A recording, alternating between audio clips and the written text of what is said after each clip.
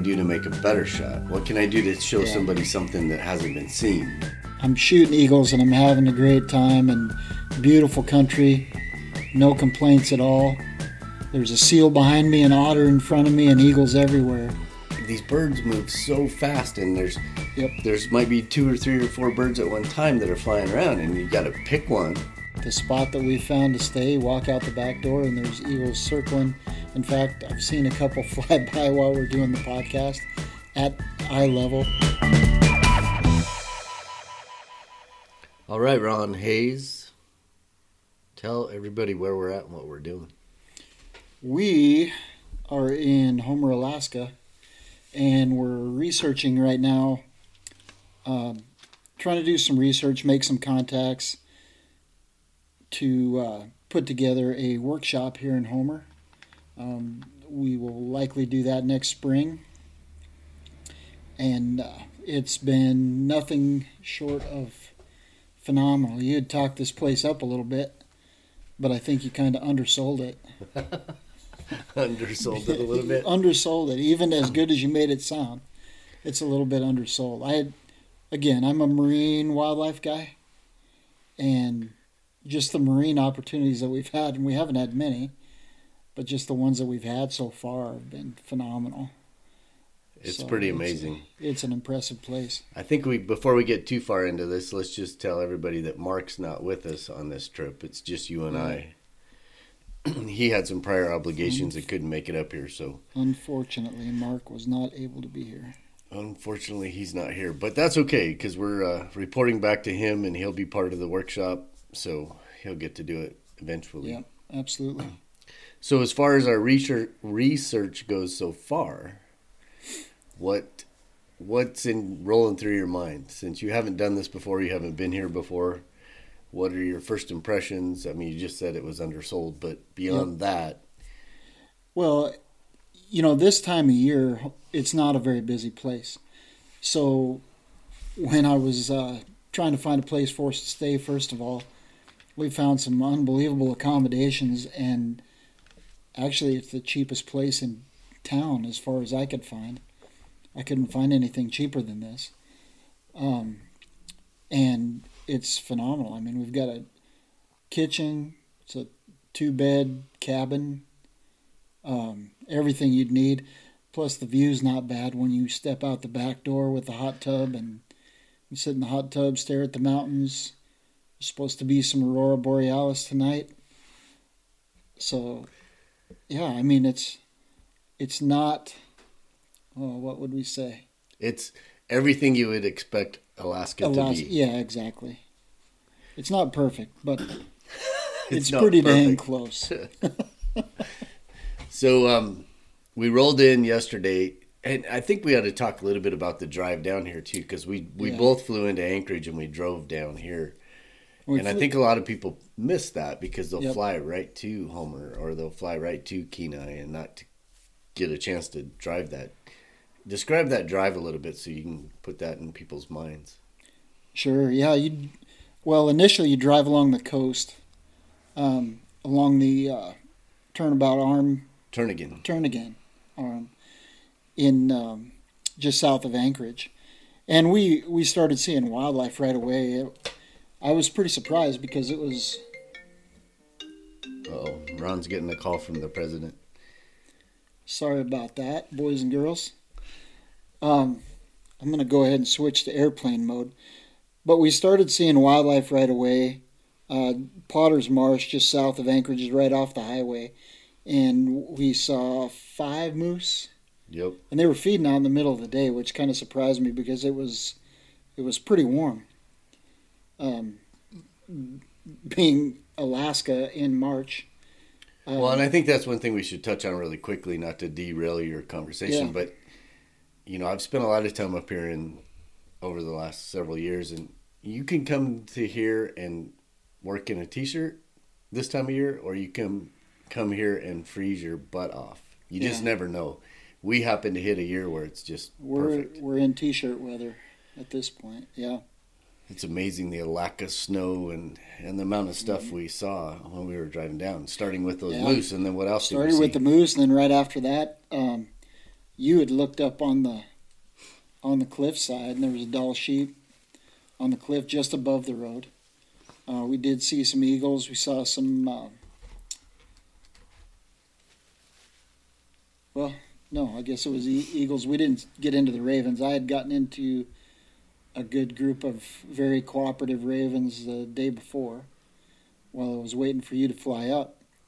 I got some good raven images, and then when we continued through the pass, I had never been this far south. Past Cooper Landing, I think, is as far as you've been. Yeah, Cooper's Landing, just south of Cooper's Landing is as far as I've been on that road. And so as we continued south, I was surprised because we're going up, we're gaining elevation, and actually we went through quite a snowfield. There's tons and tons of avalanches as the spring breakup has started here in earnest. But then once we got basically not far past Cooper's Landing, things just completely opened up. There was no snow at all. It's pretty amazing. I don't think I've been down here this time of year with not that much snow. With this little, yeah. With this little of snow, yeah.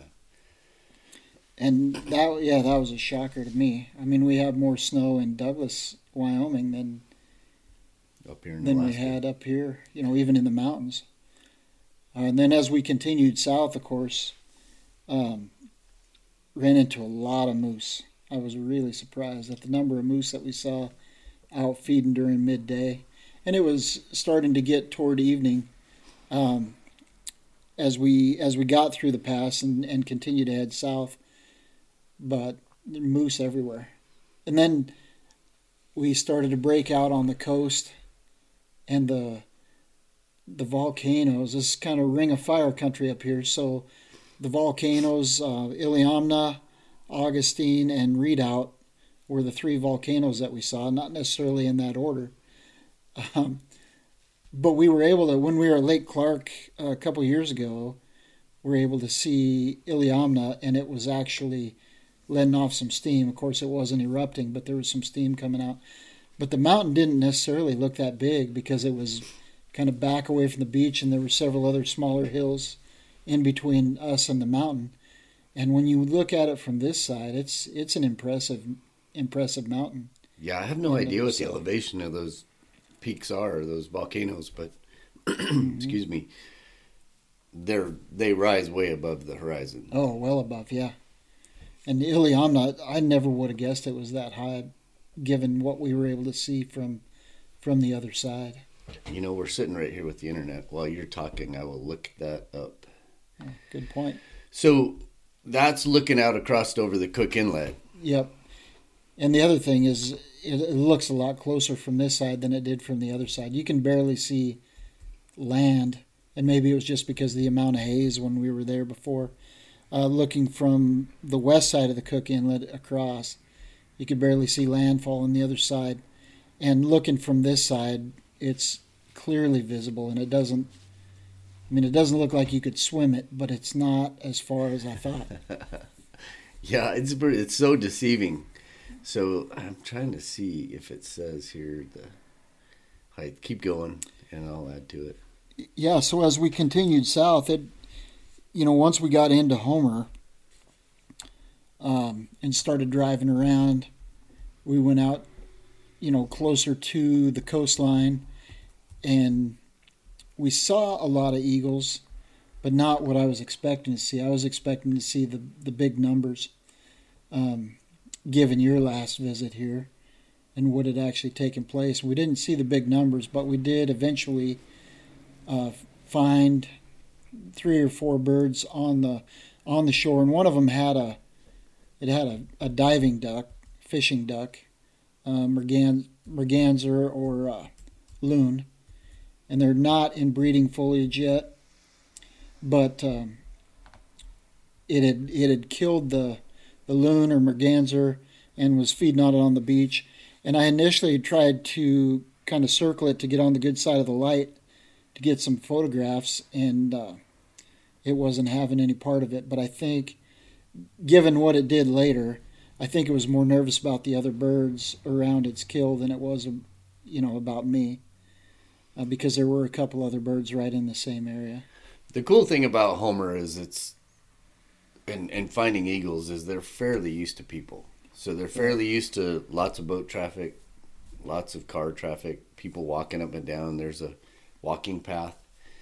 So that's what makes it pretty good about photographing eagles, because they're acclimated. They're not tame, and they're not fed like they used to be in the old days, but they will tolerate people. So I don't think you're going to ever, you can't get within 5 feet of them, but you can walk 20 yards away and they're just going to sit there and look at you. You get images, no problem. Yeah. And they were very tolerant, because I was, the mountains were across the inlet, and so I was trying to get in a position where I could get some shots with the mountains in the background, and they tolerated me crawling all over the ground, getting down as low as I could, moving side to side. He just kept feeding, and I was able to get some fairly graphic images of that bird feeding on whatever it had killed there. It was hard to identify because the feathers were pulled out. All you could see was the beak or bill and some white feathers on the back. So identification was definitely not 100%. And I'm not any help here because I didn't go down with you.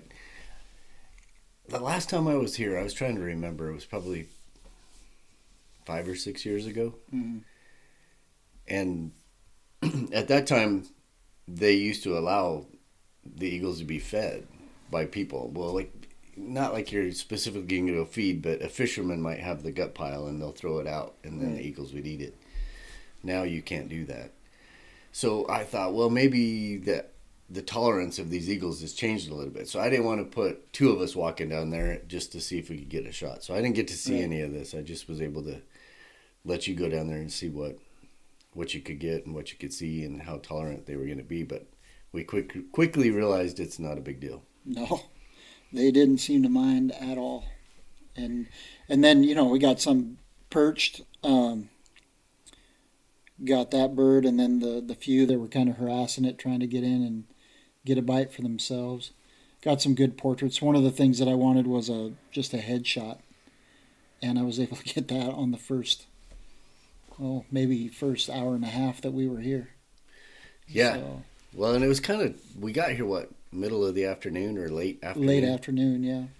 And you didn't see a lot, and so we drove around quite a bit just to check stuff out, just to see what the possibilities were. And but, I didn't have a clue, and when we planned this, I was like, I have no idea what to expect. I didn't want to get anybody's hopes up. I knew how good it used to be. Right. And then I thought, well, we'll just have to see if it's holding up or not. But fast forward to this morning, I think. Yeah, things changed dramatically this morning. So we hired a guy to take us across the inlet to some islands. There's one island that's called Bird Island, and that seems to be where most of the eagles were. The spot. Yeah, there were eagles everywhere, and we got all kinds of activity. I mean, the bonus part was I've talked to a couple friends that had been here in the last, one friend and then another acquaintance through a friend that had been here in the last few weeks on workshops, and they had overcast light, like heavily overcast light, and rain the whole time that they were here. Plus they had some rough seas. So the images they got, they weren't necessarily happy with anything but the portraits that they were able to get, which, that's one thing that I wanted to get also. But this morning we had glass water in the little bay that we were in, which made for some unbelievable opportunities to get reflections as these birds flew low, looking for something to eat. And then the flight shots, we were able to get the mountains in the background, had excellent light on the birds. I couldn't have asked for anything more except to have multi-direction light because I kept, the thing that I struggled with was getting them in shadow, getting their heads in shadow. Yeah, yeah. So.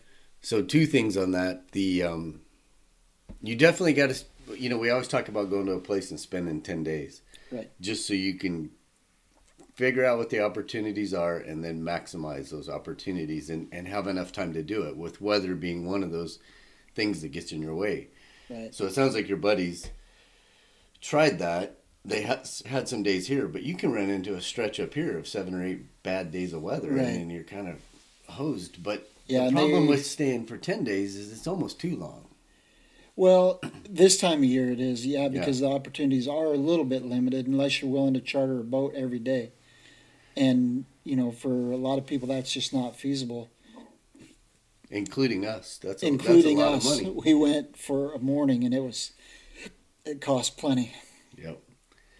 So, that's if you don't have a boat, which we don't, then that's the only way to get across there is to pay somebody to take you.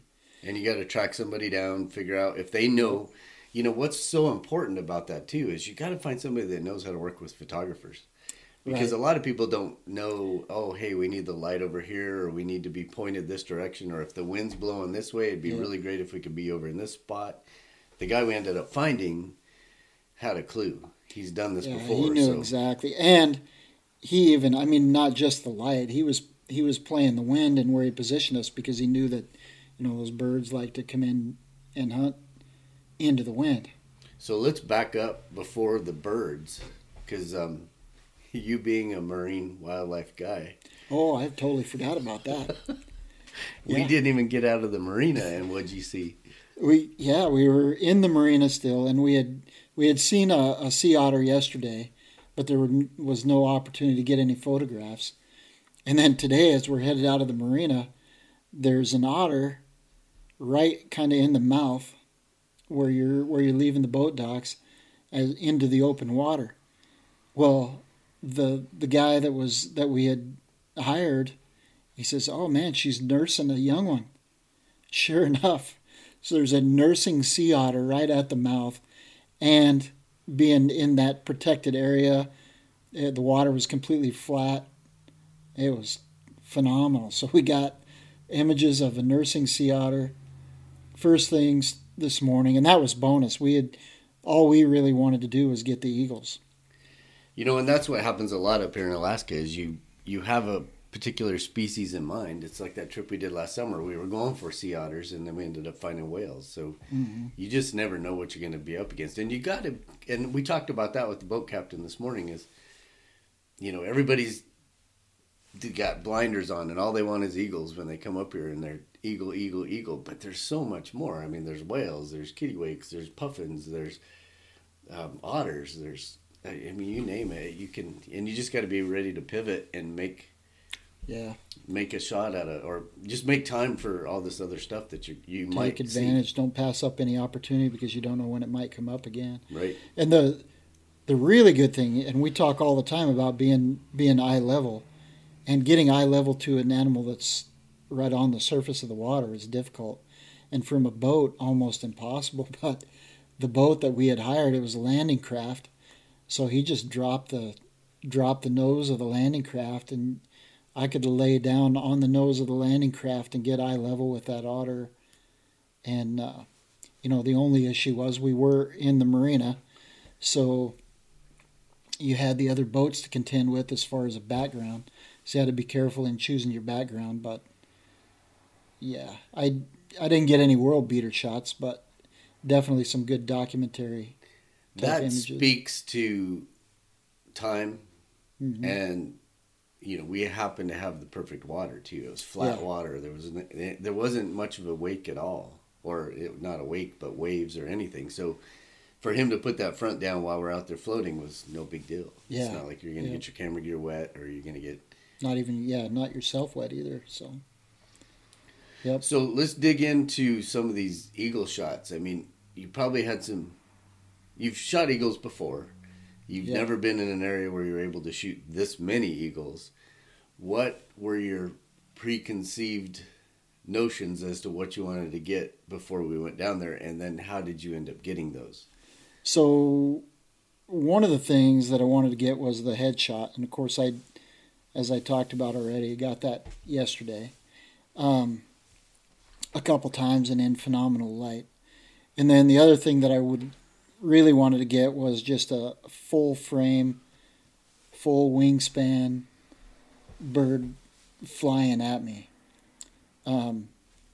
Now, that required some patience because the big surprise was the sheer number of birds. There are so many eagles along those islands and in that bay that they were everywhere. You'd have one lined up, and all of a sudden another one would fly across your shot. And I don't know how many times we did edit some images today. I don't know how many times I said that yeah, perfect, except there's that another bird flew across. Yeah, it flies right in between you and that bird, or clips the corner of your image, or there's just something distracting about having that. And the other thing that we've talked about is you've got a dark bird with a white head and white tail, and the difficulty exposing for that bird, especially in full sunlight. If you've got an overcast day, it's not quite as bad. But we were in full sunlight today, which is good, except that you've really got to watch that you want to get as much of that feather detail as you possibly can in the head of that bird, especially if you're trying to get one full frame, because every little error is going to be magnified with it being so close. So what did you do to come? Because I'll tell you what I did, but what did you do? Yeah, well, there was some bracketing, but I initially. So when you talk about exposing your image, one of the things that I like to do is expose for my background, and the difficulty is as you're exposing for the background, you're taking your camera's meter reading off the background, and what we were working with most of the time was the tree line, the dark water, and the sand that was across the bay. So when you're working with a darker background, your camera, when you meter, your camera is going to want to lighten the image. So if I leave it at neutral, when we're shooting against that dark background, it's always going to blow that eagle's head out. So what you want to do is increase your shutter speed, drop your ISO, or give yourself a little bit more depth of field so that you take the camera's meter and you're basically shooting a negative 2/3 exposure. So that darkens it because the camera's going to try to lighten it. You're going to tell the camera that you want to darken that image slightly, and then the eagle's head is going to be properly exposed. The issue that we had, the other issue, besides just exposing for a white-headed eagle, is that they would go from this dark background and then they would kind of circle up, and the mountains are still snow-covered. So then you have to go in the opposite direction, because when your camera sees that light background, it's going to try to darken the image. So you have to tell the camera just the opposite. You have to tell it that you want to go, 2/3, or in some cases it was bright enough that I even went a full stop brighter, so that the dark parts of that eagle are going to be exposed properly. Because you lose the detail in the feathers of the wings and body, when you shoot it up in that lighter area, and you lose the detail in the head because it gets blown out if you shoot against that dark background. So it was a constant adjustment. And I tried to leave my depth of field, I tried to leave it about f7.1 to f8. Just because it's a little bit more forgiving when you have a flying bird. You want a little bit more depth of field because they are moving, they're changing their focal plane, so that f8 gives you a little bit more room for error. I didn't want to shoot wide open on my lens is f5.6, and I didn't want to shoot a 5.6 because it just limits that focal plane enough that, if you miss the bird, or if you miss the front edge or the eye of the bird, you're going to be out of focus. And what shutter speed were you at to stop the action? Minimum shutter speed that I was at today was 1/1000th, and then I got up to 1/3200th. But we'll talk about why in a little bit. That was a mistake. I didn't need to be that fast, and I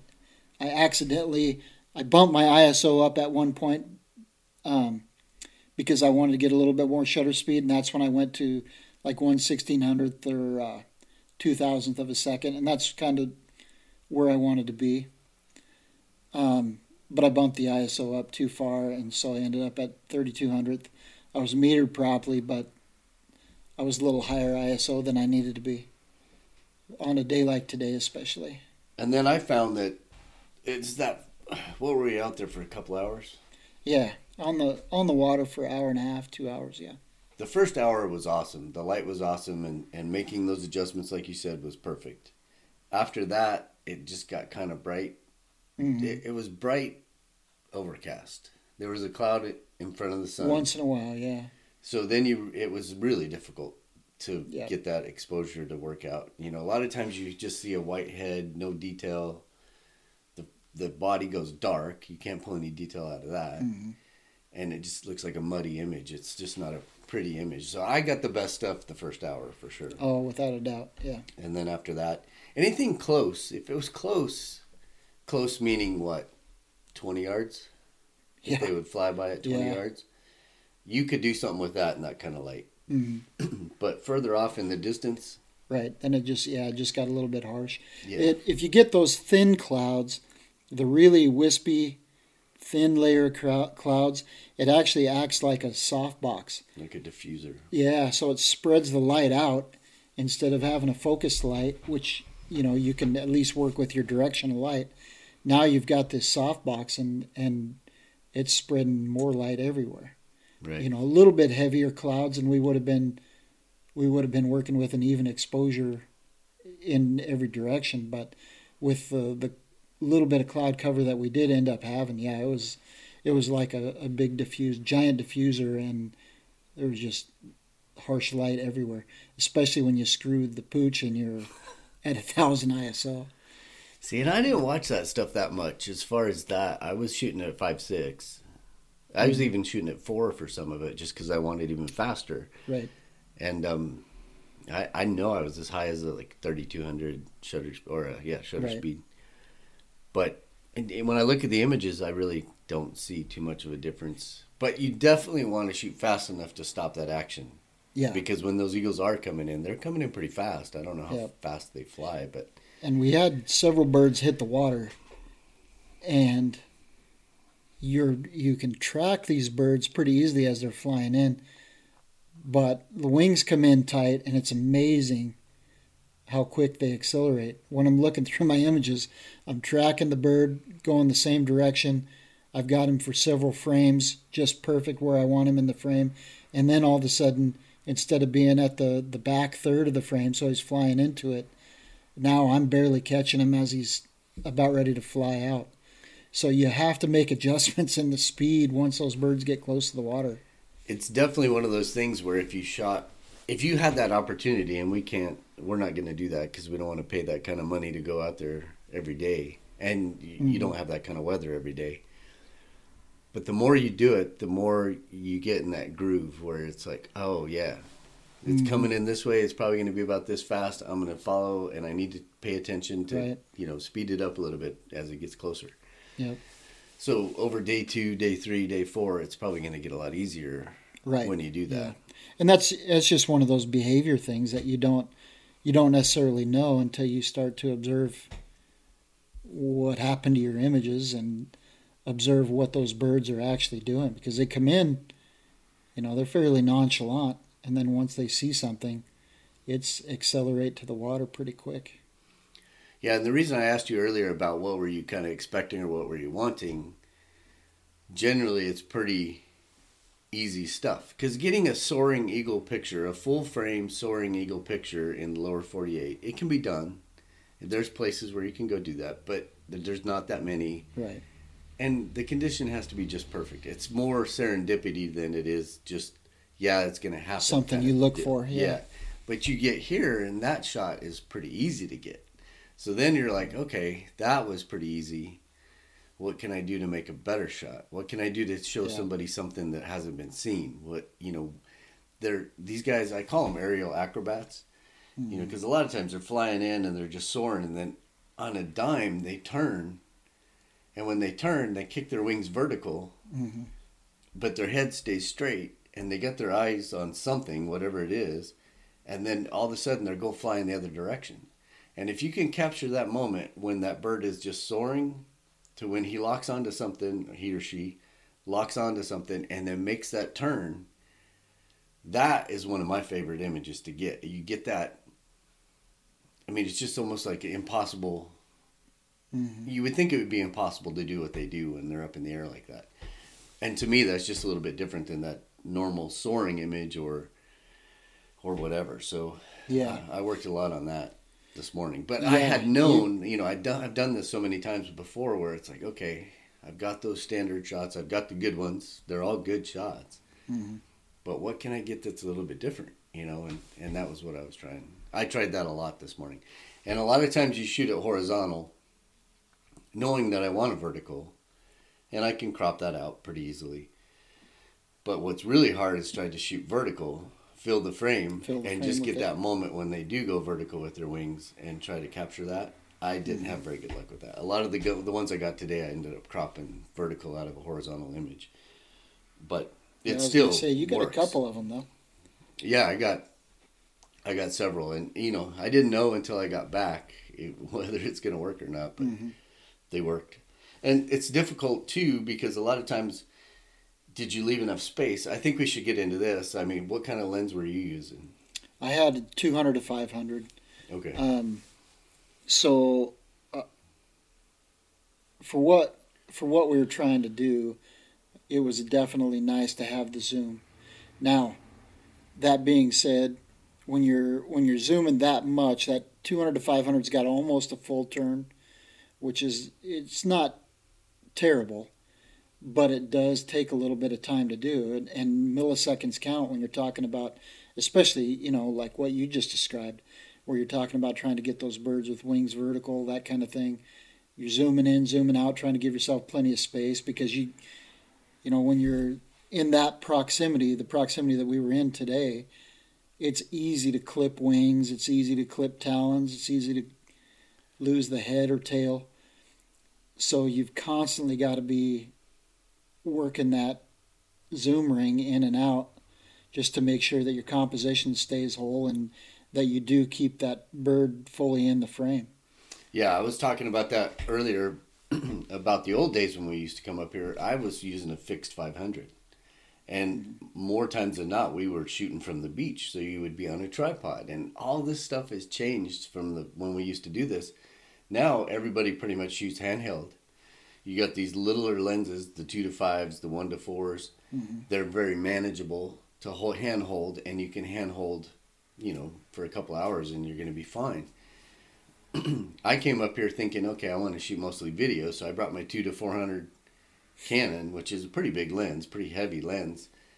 And man, my arms got tired today trying to handhold that. And then you run in the zoom, like you said, trying to run that zoom, hold the lens, and I can't let go. Like some of the smaller lenses, you're able to hold the whole body and lens with one hand and then run your zoom. But I actually have to support some of that weight, plus run the zoom, plus hold the camera. I was able to make it work, but that's something to think about if you're trying to do this kind of thing. Those nowadays, the smaller lenses that have the big zoom range and really quality glass, that's by far and away the way to go. Yeah, it was nice to have that 2 to 5, but even then, it's not a full metal body on that lens, so it's quite a lot lighter than the 2 to 4 that you're shooting with. But that said, I'm shooting eagles and I'm having a great time and beautiful country, no complaints at all. There's a seal behind me, an otter in front of me, and eagles everywhere. Right. But I did get to the point where I was feeling a little burn in the shoulder from holding that thing up. And it really, something that we haven't talked about a lot is just using good technique. So, you get in a situation like that where you start to get fatigued, but the opportunities are still there, so you want to keep shooting. Ideally, you've got your elbow tucked in tight to your body. You're supporting with your support hand, your left hand. You're supporting the barrel of that lens With your right hand, obviously, you're running the camera. So making sure that your controls are set up such that you don't have to take your eye off the viewfinder, and that goes back to practice. We've talked about that before.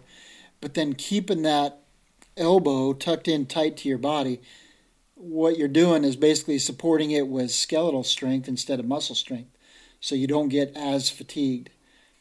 So that's something to keep in mind as you should always keep that elbow in tight, keep both arms in tight, because then your humerus, your radius, your ulna are taking the weight of that camera and not your triceps, biceps, and your shoulder. You start out using all your muscles, you do. And then after that, it's like, oh man, whoops, I'm getting a little tired. So I would be tucking my elbow in there, just getting it against my body as best as I could, and then then I found myself putting my leg up on the side of the boat and resting my elbow on my knee. Elbow on the knee, yep. But then you're not as flexible. I mean, these birds move so fast, and there's might be 2 or 3 or 4 birds at one time that are flying around, and you got to pick one, find your target, lock on it, and then be able to move with that bird. And you can't do it if you have your elbow resting on your knee and you all of a sudden you're going 180 degrees. You're at the mercy of the bird. So yeah, you just have to really. I think that is a good point. You really want to find that positioning, that solid, like as solid as you can get it. Right, it makes it better. And what you were just talking about goes back to, again, another technique hack is when you're following these birds, you've got to do so by rotating your hips.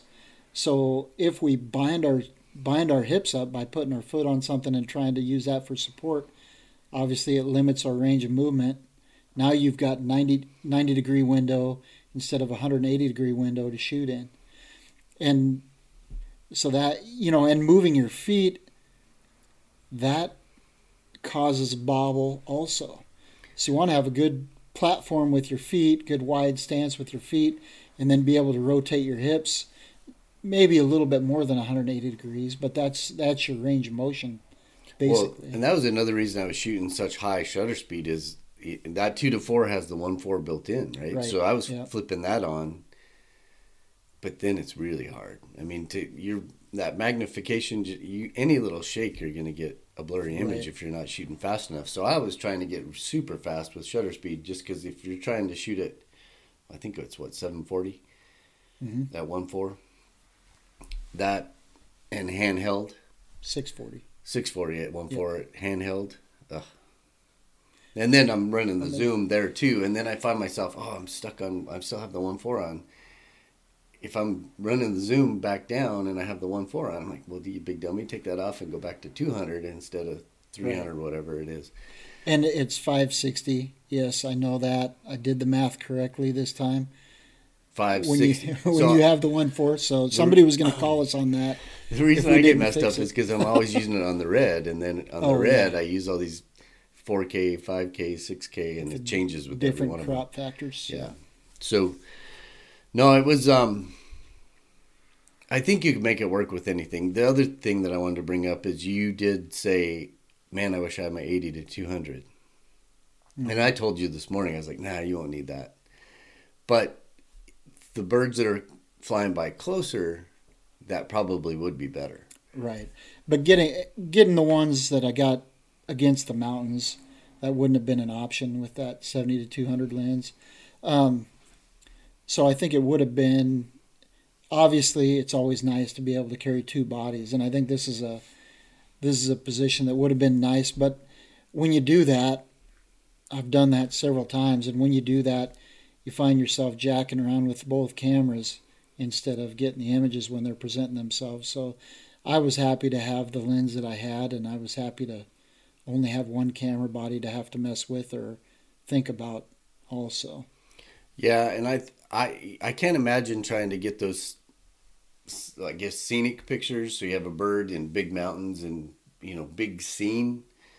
To lock on a bird that's moving with one focus point that far away is almost impossible. I mean, it's just really hard. When you're in a moving boat and then the bird's moving, all this stuff's going on, I don't think you could get a scenery shot with a smaller lens No. and get any detail out. It would have been a lot more difficult. Yeah. But it would be good in the right situation. You're right. But the only reason that I said that when we got back, because I wish that I would have had it, is because, you know, the one thing that we mentioned earlier was the water was just completely glassy. And it was, you know, a little choppy when we were in open ocean. But once we got back in the bay, it was completely flat.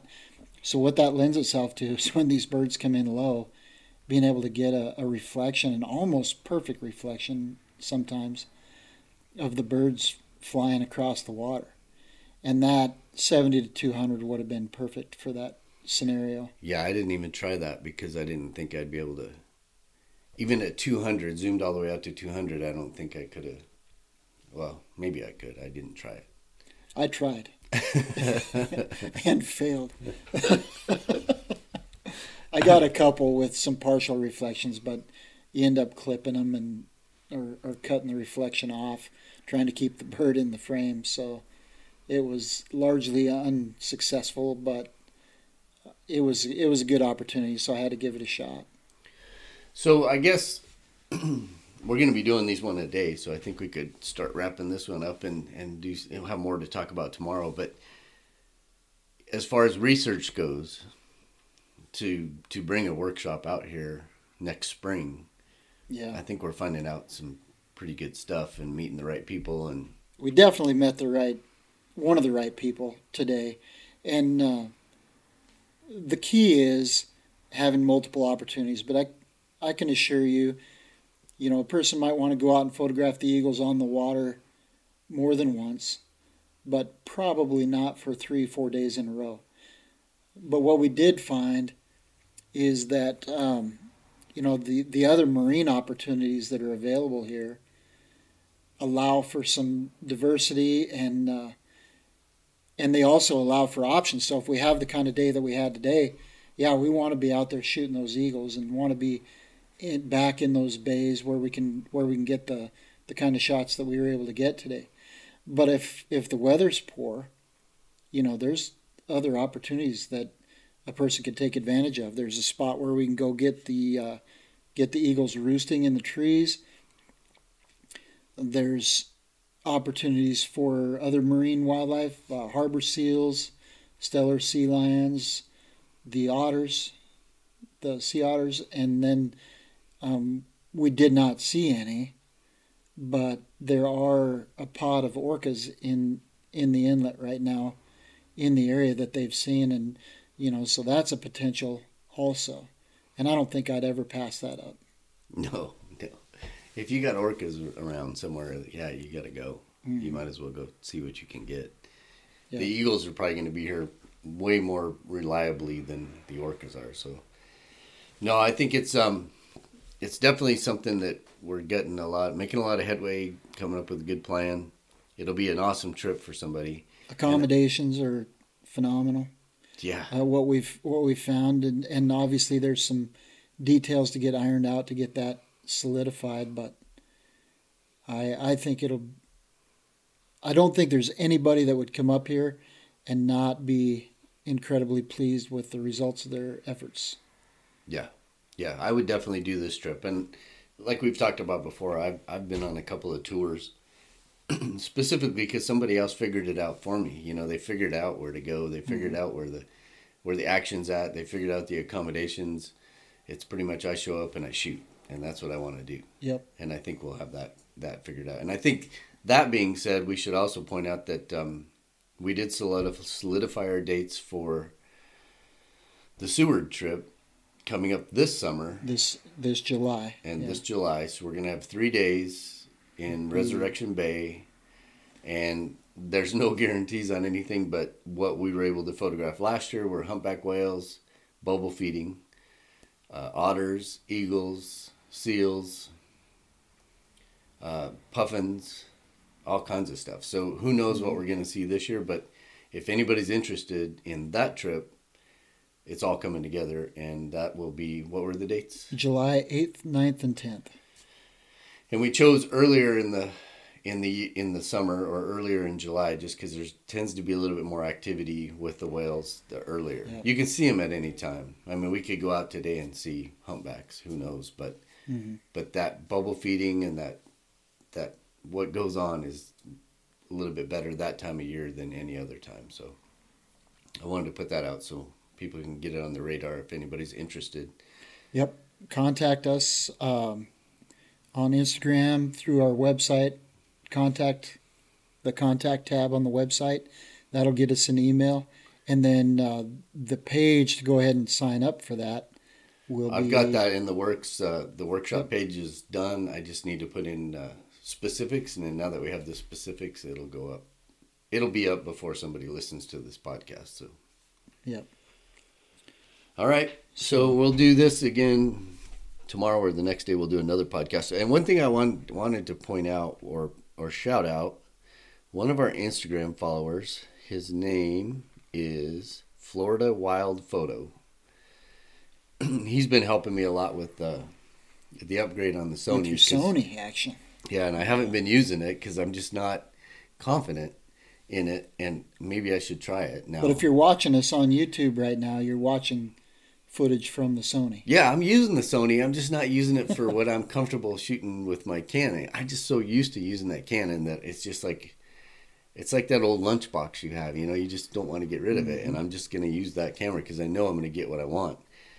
But at some point, I'm going to have to take a chance, cut the cord, and go try the Sony. But anyway, so he's helped out a lot, and I told him we were coming up here to shoot eagles because he was asking about the Sony, and I was like, no, I haven't used it, but we're going to go shoot eagles. And so he was really excited for me to try it out, but also said that eagles, this is right from his direct message to me. He says eagles are his favorite bird. So make sure we do a podcast so that he can live vicariously through us. So here we are. I just want to give him a shout out because he has some pretty good stuff on his page. Good person to follow, and he's got some good information. Absolutely. All right. So till next time, we'll shoot some more eagles, put some images up on Instagram. And what else? Anything else? No. Any concluding thoughts?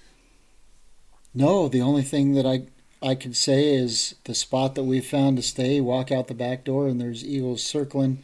In fact, I've seen a couple fly by while we're doing the podcast at eye level. So it's just a beautiful place, and I think it has a lot to offer. I don't think your funds would be wasted coming up here. Perfect. Well, look us up on Instagram. You can find the podcast on the website.